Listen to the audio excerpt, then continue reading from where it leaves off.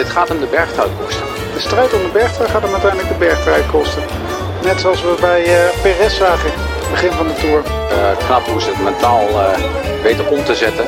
En vooral Carapaz natuurlijk heeft weten koersen. Dit is Kop over Kop vanuit de Tour de France. Met Sander Valentijn, Jeroen van Bellegem, Jan Hermsen en Bobby Traxel. Ja, welkom terug bij een nieuwe aflevering van Kop over Kop. Mijn naam is Sander Valentijn en we zijn er weer. Zoals elke dag met Jan Hermsen, Bobby Traxel en Jeroen van Bellegem.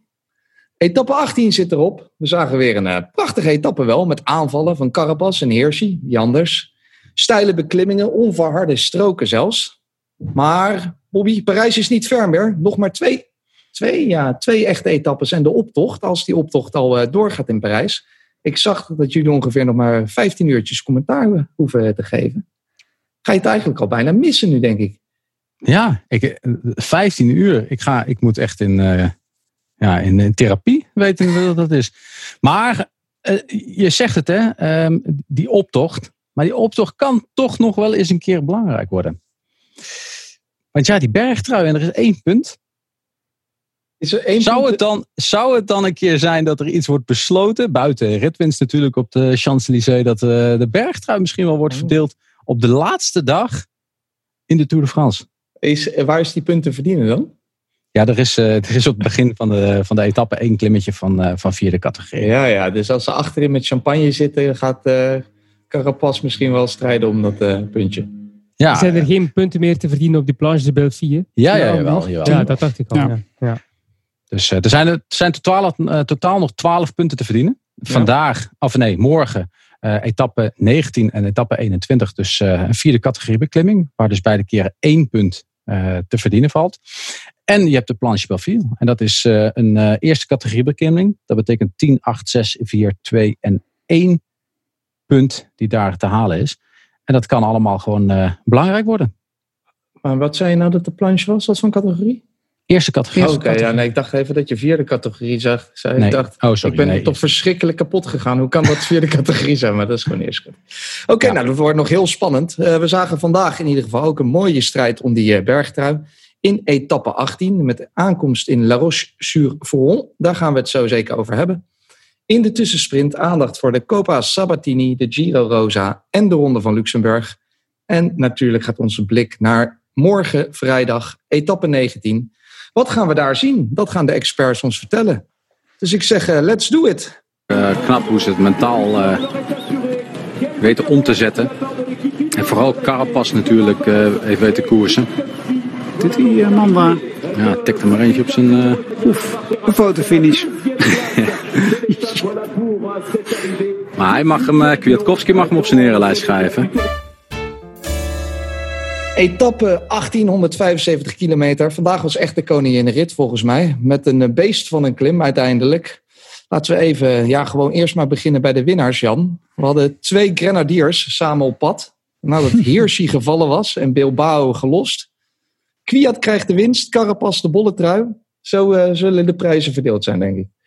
Ja, of het meeste aantal jaren in dienst van teams. Kijk, ik weet niet precies hoe het uitgelegd werd. Of het hardste gewerkt in deze ronde. Maar het ging nog bijna mis, hè? Want Kwiatkowski draaide nog zijn wiel naar binnen. Het verteld gaat dat die Carapaz uiteindelijk... Dus zelfs de speaker twijfelde nog even. Hè? Die zei, vainqueur d'étape met Carapaz. Dat klinkt natuurlijk ook net wat makkelijker.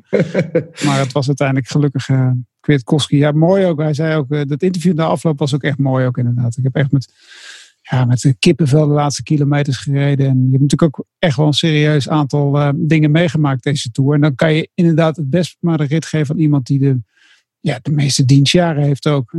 Carapaz is net nieuw en zijn tijd komt nog wel. Ja, wel jammer eigenlijk, Jeroen, dat ze er niet gewoon om sprinten. Hoe vet zou dat zijn? 2 sportmannen die dan op het einde toch nog even... Gewoon al eens maar voor de fun. Ik vind het eigenlijk niet jammer. Het is een prachtig beeld. Het zijn ook ploegmaats, dus zo hoort het. Hè. Als je als team wil imponeren, dan ga je gewoon met z'n tweeën tonen van kijk eens hoe sterk wij zijn en hoe goed we overeenkomen. Goed lachs ook die laatste meters afwerken. En ik vind het maar logisch. Ik ben ook wel een grote fan van Kwiatkowski. Ik vind het een fantastische coureur. Mooie klassieke renner. En dan verdient hij het ook wel na al dat werk voor de ploeg. Om die ritzege in de grote ronde binnen te halen. Want ik was zijn palmares aan het bekijken. Indrukwekkend. Maar een rit in de grote ronde, dat had hij nog nooit binnengehaald. vond ik toch wel opmerkelijk. Ja. Prachtige overwinning in ieder geval voor Ineos. Bobby, ze deden het heel lekker hè, met z'n tweeën vandaag. Hadden ze een beetje geluk misschien nog dat Hirschi daar uit de bocht vloog? Om, wat was het, 85 kilometer of zo? Daar hebben ze zeker geluk mee gehad. Zeker om het feit voor de bergtrui. Maar waarschijnlijk ook voor winst in de rit. Wat gebeurde er eigenlijk? Carapaz die ging eigenlijk de afdaling in. Pakte een gaatje. En er was een beetje een discussie tussen Kwiatkowski en Hirschi. Ik denk dat de mannen van Ineos Grenadiers wel in de gaten hadden dat Hirschi niet te verslaan was op de sprintjes voor de bergtrui. En dat ze daar eigenlijk iets wilden gaan ondernemen. Carapaz desnoods laten wegrijden. En dat was een soort van discussie even tussen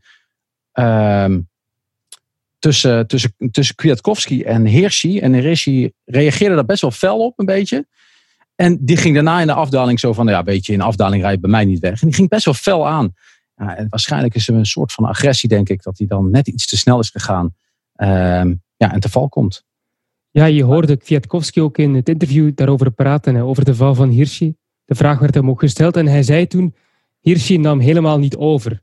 Dat was de reden waarom ze discussie hadden. Hij nam niet over, omdat natuurlijk ze daar met z'n tweeën zaten bij Ineos.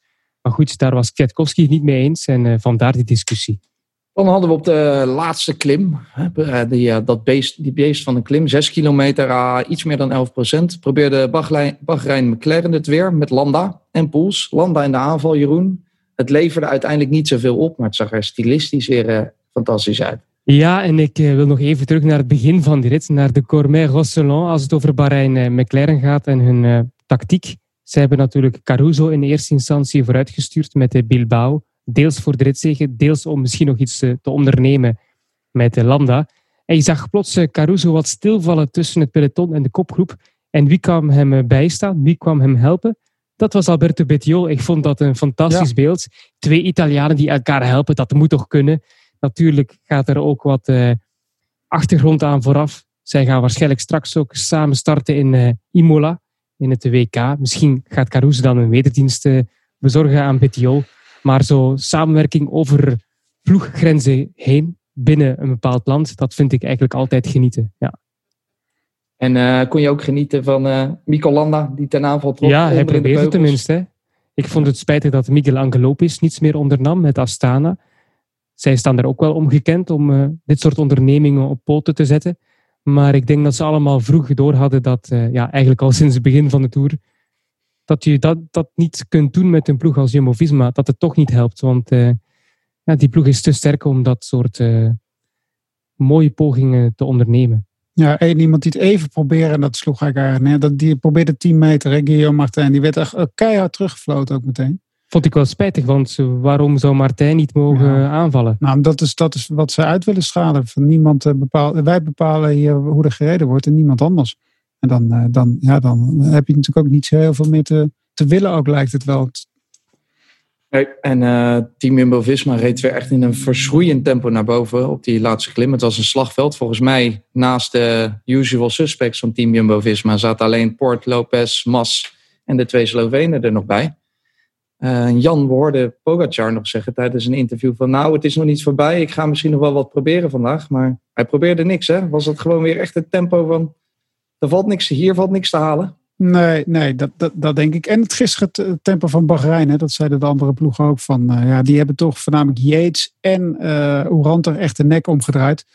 Dat zag je dus eigenlijk ook vandaag nog echt helemaal terug inderdaad. En dat tempo heeft ook ongetwijfeld Pogacar toch wel een beetje afgeroomd ook. Afgetopt noemden ze dat ook. Dat vond ik wel een mooie term inderdaad. We hebben die jongens even lekker afgetopt. Dat klinkt heel boers en heel klinisch klinkt dat.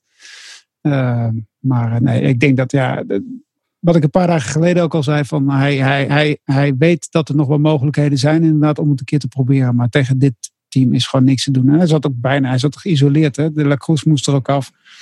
Ja, dan moet je ook met risico misschien niet meer nemen. Ook tevreden zijn met die tweede plek. Ja, het kon ook niet, hè. Kijk, Bahrein die gaat eigenlijk aanvallen. En op dat moment moet je wachten. En dan moet je het overnemen. Alleen het overnemen, dat kwam pas op de top. En dan was het ook zo'n moment meer op het over te nemen. Dus daarna is nog 30 kilometer met tegenwind naar beneden. Dan moet je... Kijk, je ziet zelfs Van Aert ook terugkomen nog in die afdaling. Dus dat was ook een kansloze missie geweest ook. Voor hetzelfde geld verspil je daar je tweede plek mee ook. Dat wil je ook niet. Ja, we lachen eigenlijk altijd met het feit Van Aert kan iedere dag winnen. Maar hij wordt vandaag derde in een van de zwaarste etappes in de Tour. Mm. Ja. Maar ik lach er niet mee. Ik lach er ook Nee, niet om, maar het is toch echt... Ik wel hoor. Het wordt vaak met een glimlach verteld. Hè? Ja. Maar Ja, het maar is hij ook had- echt zo. Hè? Hij had gewoon 9 etappes kunnen winnen. Mm. Vandaag ook weer. Hij maakt het iedere dag des te ongelooflijker, hè, zijn prestatie. Vandaag waren ze nog met z'n achten zeker. 4 Jumbo-Visma. En hij reed Yates eraf. Hij weegt 20 kilo minder, denk ik, Yates, dan Van Aert. Ja, of bijna 20 kilo. Ja, Morgen gaan ze bekijken onwaarschijnlijk. of Wout van Aert de Tour gaat uitrijden of niet. Morgen? Ja. En waarom waarom zou die niet gewoon op Planche de Belleville winnen? Ja, het klinkt misschien een beetje raar. Ja? Nee? Dat is nou die enige etappe die... Hij kan het Ik 20 denk winnen. dat hij wel op 1 staat na 22 kilometer. Of na Dat 25 kilometer. zou goed kunnen. En dan Ja. hoeft hij niet heel veel te verliezen daar op die klim nog hoor. Maar waarom zou hij hem niet uitrijden dan? WK, WK, ja. extra herstel. Dat is, Maar goed, ze hebben het geel in de ploeg. Dat geloof ik nooit. Dat ze een Hij is renner zo- moedwillig eruit laten stappen. Als ze het geel in de ploeg hebben. Als het jou 10% meer kans geeft om wereldkampioen te worden, zou je het doen of niet? Nou, Bobby, jij vertelt mij altijd dat het WK voor ploegen onbelangrijk is. Dat ze, Nee, voor ploegen, maar voor renner. Ja. Renner, hè? Dus dit ja, is ook- oké. Voor Van Aert voor een zeker. ploeg. Kijk, WK of geel gaan ze binnenhalen. Dat weet je dan. Hè? Na vrijdag weet je dat ze het WK gaan binnenhalen. En dan moet je als ploeg, als renner kun je afvragen. Wat vind ik belangrijk? En vind ik het belangrijk om een feestje te vieren waar je niet eens een feestje mag vieren in Parijs straks. Omdat er geel binnenhaalt. Wat natuurlijk een fantastische beleving is. En wat je misschien nooit meer meemaakt. Of je gaat proberen om 10% extra beter te hersteld te zijn om wereldkampioen te worden. Ja. Maar is het een idee, Bobby, van jou? Of is het gebaseerd op keiharde cijfers? Want Nou ja, dat verwacht ik wel. Ik verwacht morgen is een rit waar Wout van Aert nog belangrijk is. En daarna gaan ze toch gewoon... Hij Maar kan ze ook winnen hè, op de Champs-Élysées. ze zullen toch ook gewoon data gaan bekijken. En ze kunnen ook kijken hoe zijn herstel is natuurlijk ook nog steeds. En hij kan morgen ook winnen. Hè? Ik bedoel, En het is toch altijd een eer om met 8 renners aan te komen in Parijs met je hele ploeg. Ja, De hele ploeg die aan het geel heeft geholpen. Ik kan me niet voorstellen dat iemand met de gele trui plus hij... niet volledig laat En hij heeft een overwinning behaald en zoveel. Hij is eigenlijk wel de man van de Tour, kunnen we zo'n beetje zeggen. Dus het lijkt me dat hij... nog één laatste puntje over vandaag. We doen een biertje erin als ik gelijk heb, oké? Oké. Ik vind het een heel mooie gedachte, dat wel. Hij kan gewoon wereldkampioen worden, joh. En hij kan ook nog 3 etappes winnen. Hè? Hij kan morgen zondag. Ja, oké. Ja, maar Nou moet je ophouden. nu gaan we weer lachen natuurlijk. Zou hij dan dinsdag gewoon het BK nog gaan rijden? Nee. Dat lijkt me niet. Ook dat nog winnen. Dat hebben ze trouwens gevraagd, hè, de andere renners. Kan die, ja, Of die dat niet wil doen. ja, precies. Ze hebben allemaal geld bij elkaar. Tim Bellier heeft het gevraagd aan zijn goede vriend. Ik wil Goed, het WK, jongens, pak jij maar het WK. Nog een laatste puntje over de etappe van vandaag, Bobby. We zagen een ouderwets stukje gravel. Ouderwets, het is eigenlijk heel hip tegenwoordig.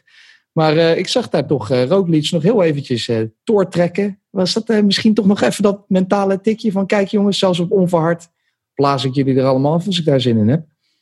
Ja, ik denk dat het wel een moment was voor hem ook. Hè. Hij heeft heel cool gereageerd overal zijn ploeg alles laten oplossen. Hij heeft zelf niet heel veel hoeven doen. En voor hem was het eigenlijk ook, en we moeten er eerlijk over zijn, er is nog 1 puntje af te werken en dat is de tijdrit. Natuurlijk, je moet morgen geen foutje maken dat je op de grond ligt en dat je iets breekt. Maar de tijdrit gaat nu belangrijk zijn. En eigenlijk heb je het nu de Tour uitgereden als je dit hebt gedaan. Dus ja, dat was een beetje een soort van reactie van... ik trek hier nog een keer door. Even iedereen op dat onverharde gedeelte laten voelen... dat ik ze toch pijn kan doen. Eventjes een punt geven van... jongen, maak je nergens niks wijs, jongens. Ik maak het hier af. Hetzelfde als het sprintje aan het einde. Nog eventjes je wil voor Pogačar voor de 4e plek leggen... waar geen bonussecondes meer zijn. Even het punt maken van... hey vriend, jouw tijd komt nog wel een keer. Maar nu achter mij. En dat... Ja, vond ik wel mooi eigenlijk. Gaan wij verder met onze tussensprint. We gaan wat uitslagen bespreken. Maar voordat we dat doen, gaan we eerst horen van onze man in de Tour. Tim de Klerk van de Koning Quickstep.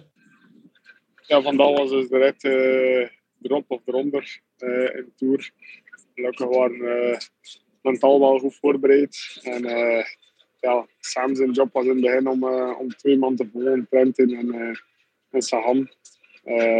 Dus die zat weer mee in die ontsnapping. Dat was supergoed en eigenlijk vrij gemakkelijk die sprint gewonnen. Dus dat was ideaal. Een beetje jammer voor ons dan, om op ons gemak te zitten. Dat het Vital concept niemand mee had, zodat hij nog begon te rijden voor Pierre Rolland. Anders kon hij misschien aan de eerste klim met een voorsprong van 5 minuten beginnen. Maar dat was nu niet zo. En zelf ik op die eerste klim nog wel een goed gevoel. Ik zeg, ik ga zo rap mogelijk rijden, dat ik zo snel mogelijk bij Sam ben. Dus dat ik nog redelijk goed vooral in het peloton totdat we hem opraapten. En dan ben ik heel tijd bij hem gebleven. En ja, het was wel een dag waarin dat we nooit op ons gemak gezeten hebben. Het was echt heel tijd duwen. Omdat je nooit niet weet met die tijdslimiet wat gaat er nog precies gebeuren. Van voren kun je niet echt inschatten in hoeverre zitten zij op een limiet. Gaan ze nog versnellen, gaan wij plots een minder moment hebben. Dus ja, we hebben al echt wel het zekerste voor het onzekerste genomen. En eigenlijk de laatste 15 kilometer was duidelijk dat we het gingen halen. Maar ja, we hebben eigenlijk nog wel blijven redelijk doorrijden. Maar het was wel duidelijk dat we vrij chill bij de tijd gaan zitten. Maar het was echt wel een heel zware dag. Dus, maar het is zalig om te zien. Ik had de andere keer dat we over die laatste plateau de Glière waren, was het eigenlijk precies alsof dat we Parijs konden zien liggen. Zelf al, komt er nu nog wel, zeker in Zweden, het gaat nog lastig worden. En morgen gaat een speciale rit zijn. Ik weet nog niet echt heel goed hoe dat we dat gaan aanpakken, maar het ziet er wel heel goed uit om in Parijs te gaan. En liefst van ons natuurlijk met de groene trui in ons rang. Jeroen, er was weer een Italiaanse koers vandaag. Deze keer de Coppa Sabatini. Praat jij ons even bij wat daar gebeurd is? Wel, ik moet zeggen, we hadden natuurlijk op woensdag de Giro della Toscana. En die verliep vrij saai met een sprint op het einde. Coppa Sabatini, volledig anders. De hele tijd aanvallen. Het peloton is eigenlijk nooit echt rustig gebleven van beide starts. Echt een mooie koers. Toen ik live ging op de Eurosport Player, was er maar 35 kilometer mee te gaan. Dus dat zegt al genoeg over de snelheid van het peloton. En we zagen op het einde een leuke plaatselijke ronde van 12,2 kilometer met telkens aankomst bergop. Laatste kilometer aan 7%. En uiteindelijk, zo gaat dat wel vaak. Je ziet verschillende demarages, maar dan komen we toch weer samen. Dan gaan we met een vrij grote groep naar die finale sprint. Mitchelton Scott deed het eigenlijk prachtig. Met zijn vieren op kop beginnen aan die laatste kilometer. Strak tempo. Waardoor Nasser Bouhanni op 300 meter van de streep moest lossen. Het was toch net wat te lastig voor hem. En Dean Smith die kwam er als laatste naar voren uit dat treintje. En die maakte het heel mooi af. Het was toch wel een mooi ploegenspel. Een mooie etappe daar, maar helaas ook slecht nieuws uit Italië vandaag. Vanuit de Giro Rosa. De gedoodverfde favoriet, Annemiek van Vleuten, die kwam daar te val. Heeft haar pols gebroken. Het ziet er naar uit. Ja, ze vrezen dat. Het is nog niet zeker. Nee. Als dat is, dan ziet het er naar uit dat ze de Giro niet afmaakt. Hoewel we net al voor de uitzending met elkaar aan het grappen waren. Je weet maar nooit met Annemiek, dus we zullen het zien. En kans bestaat ook dat ze het WK niet meedoet. Heel spijtig. Ook Vos viel, dus moest er iemand anders met de overwinning vandoor. Maar alsnog een dame uit de lage landen. Jeroen van Bellegem, een Belgische mevrouw van Lotto Soudal. Ik durf de naam niet uit te spreken. Maar ik weet Lotte niet of Kopecky. Kopecky, ja, ik dacht, is het anders Kopecky? Maar ja, ik weet het niet. Nee. Oh nee. Lotte Kopecky. Je had beter gezwegen. Ja. Maar het is prachtig, hè, want ze was er al een paar keer dichtbij. Telkens geklopt door Marianne Vos. Ja, ze begon natuurlijk op de piste. Ze heeft daar naam gemaakt met Jolien Doren. En op de weg is ze eigenlijk ook nu inmiddels de leading lady bij de vrouwen in België. En het was haar eerste zege ook op World Tour niveau. Dus wat dat betreft, derde goede keer voor haar. Eerste wereldkampioen op de koppelkoers bij de vrouwen. Samen met Jolien, Lotte. Nou, snelle dame hoor. Echt, dan hebben we net wat Jeroen zegt. Heeft een mooie sprong gemaakt. Een mooie overwinning voor Lotto Soudal dames dan, maar ook bij de heren. Want in de ronde van Luxemburg won John Degenkolb. Die pakte de overwinning in etappe 3. En dat is eigenlijk helemaal bijzonder. Want het was dezelfde John Degenkolb die in etappe 1 van de Tour nog buiten het tijdlimiet kwam. Waar iedereen dacht, wat lullig dat hij nou naar huis gestuurd moet worden. En hij werd naar huis gestuurd. En hier haalt hij een soort bitterzoete wraak, denk ik. Hebben we nog de prijsvraag, jongens, vandaag. Het wiel van de gelukkige renner. Het ging vandaag om nummer 73, Hugh Carty. Voordat we de uitslag bespreken, kregen we nog een leuk tweetje binnen van Rob Segers, een luisteraar. Die vroeg zich af of wij Hugh Carty ook niet erg op Nicky Terpstra vinden lijken. Hij stuurde een mooie foto mee. Ik weet niet of jullie die gezien hebben. Ja, ik zag hem. Ik moet wel zeggen dat Hugh Carty toch wel wat meer in zijn leven dan heeft afgezien dan Terpstra. Die er toch wat frisser uitziet. Iets getekener uit dan onze Nicky. Ja, dat zeker. Maar ik zag zeker de gelijkenis, zag ik wel. Bobby, hoeveelste is deze Carty geworden vandaag? 44ste. 44ste, ja.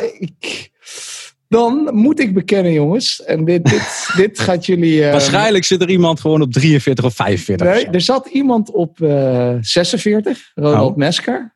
Heb ik dan nog iemand op 43? Nee. Maar er zat iemand op 44. Dat was Martin Hoekstra. Zo. Maar Martin Hoekstra, jongens, heeft ook al een keer eerder gewonnen met Gaudu. Dat meen je niet. Kunnen we die man niet gewoon... Ook al een keer met Mikel Landa. Toen werd Mikel Landa 9e. En had Martin ook voorspeld dat hij 9e zou worden. Maar eigenlijk moet je hem onze voorspellingen laten doen. Ja. Dat lijkt me gewoon beter. Als we kop in de Giro gaan doen, ga ik deze man inhuren. Want die weet tenminste elke dag. Zo. En er is maar één Martin Hoefstra, toch? Ja, ik hoop het wel. Ik dacht eerst nog, zou die vals spelen? Maar nee hoor, het is gewoon op een goed moment ingestuurd. Dus Martin, heel erg knap gedaan. En je krijgt weer een mondkapje, denk ik. Dat zijn 2 mondkapjes en Tour de France 2020. Ja, daar kan je er geen genoeg van hebben in deze tijd.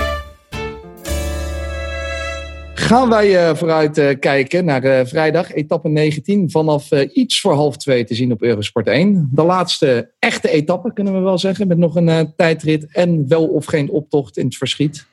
Bobby, vertel ons eens eventjes, wat krijgen we nog te zien? Morgen krijgen we toch een lastige dag eigenlijk. Het is geen metervlak. Het is maar 1 beklimming van 4e categorie, zoals gezegd. Het is allemaal klaarmaken. Het is 166,5 kilometer op en af. Het sprintje ligt op bijna 120 kilometer na de start. Dus er moet wel gekoerst worden. En het is belangrijk voor de groene trui. We komen toch wel dichter bij de streep. Dus daarom Sam Bennett toch wat minder in de problemen elke dag. Maar interessante dag. Ik zou zeggen een kopgroep. De renners van Jumbo-Visma en de mannen van het klassement gaan zich proberen zo goed mogelijk te sparen voor die tijdrit van aanstaande zaterdag. En we gaan vooral kijken naar en het gevecht voor het groen, halverwege. En dan voor de etappe.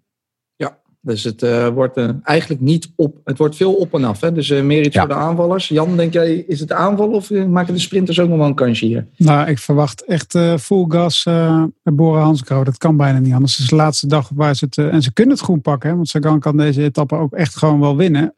Normaal gezien. Maar dat is eigenlijk wel wat ik verwacht. Eigenlijk dat ze daar all-out gaan voor Sagan vandaag. Morgen. 70 punten in totaal. Als je beide sprints wint. Dan is hij er voorbij, hè? Ligt aan hoeveel Bennett het dan pakt. Maar, ja. Maar Bennett, de sprint zo... Ik vind Bennett wel goed worden, hoor. Ja.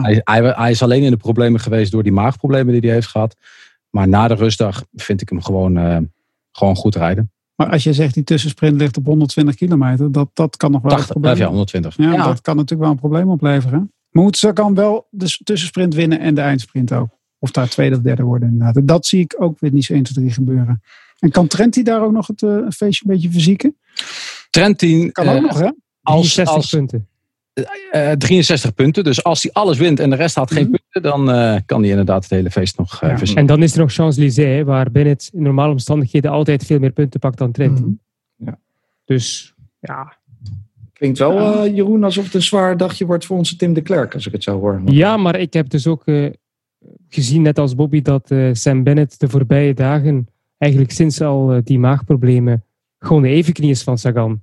Hij heeft hem nooit moeten laten gaan bergop, wanneer die tussensprints in het vooruitzicht lagen. Dus, en hij klopte hem ook telkens, ondanks het feit dat het lastig was voordien in die sprint.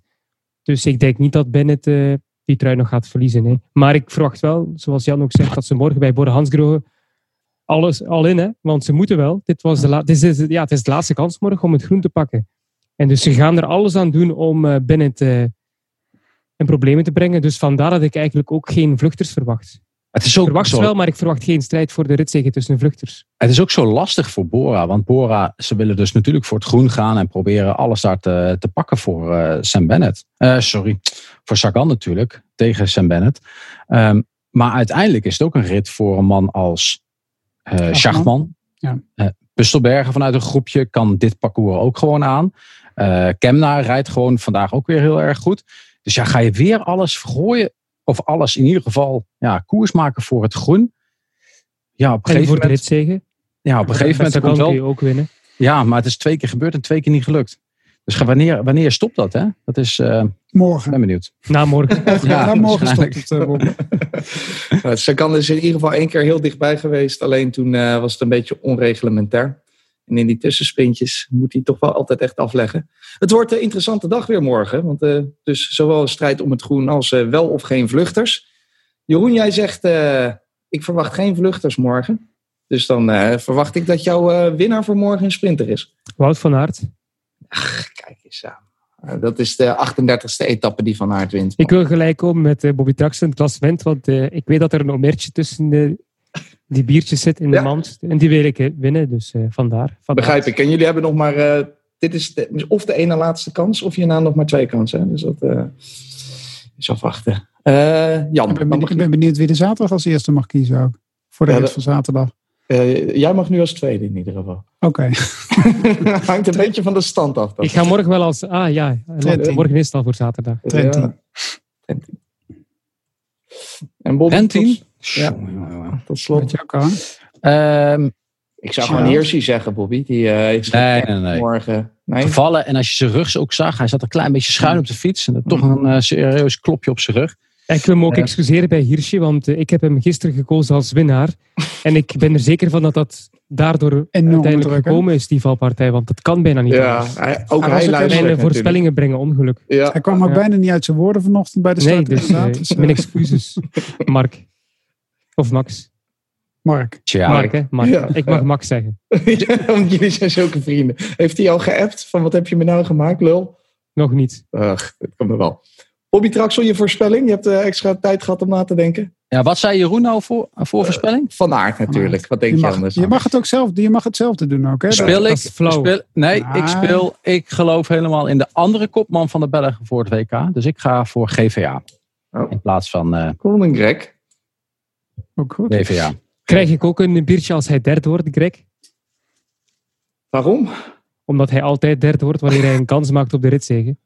En dan krijg ik een biertje, hè? Niet jij. Ik kies zijn naam, jij niet. Okay. Alleen mensen als Martin Hoekstra mogen voorspellen dat hij derde wordt. En zo, jullie moeten winnen.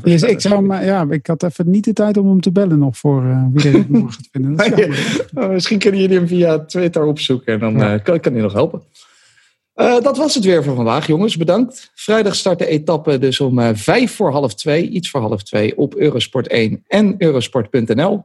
Jeroen, je bent een dagje vrij morgen als in geen Italiaanse koers, hè, dacht ik?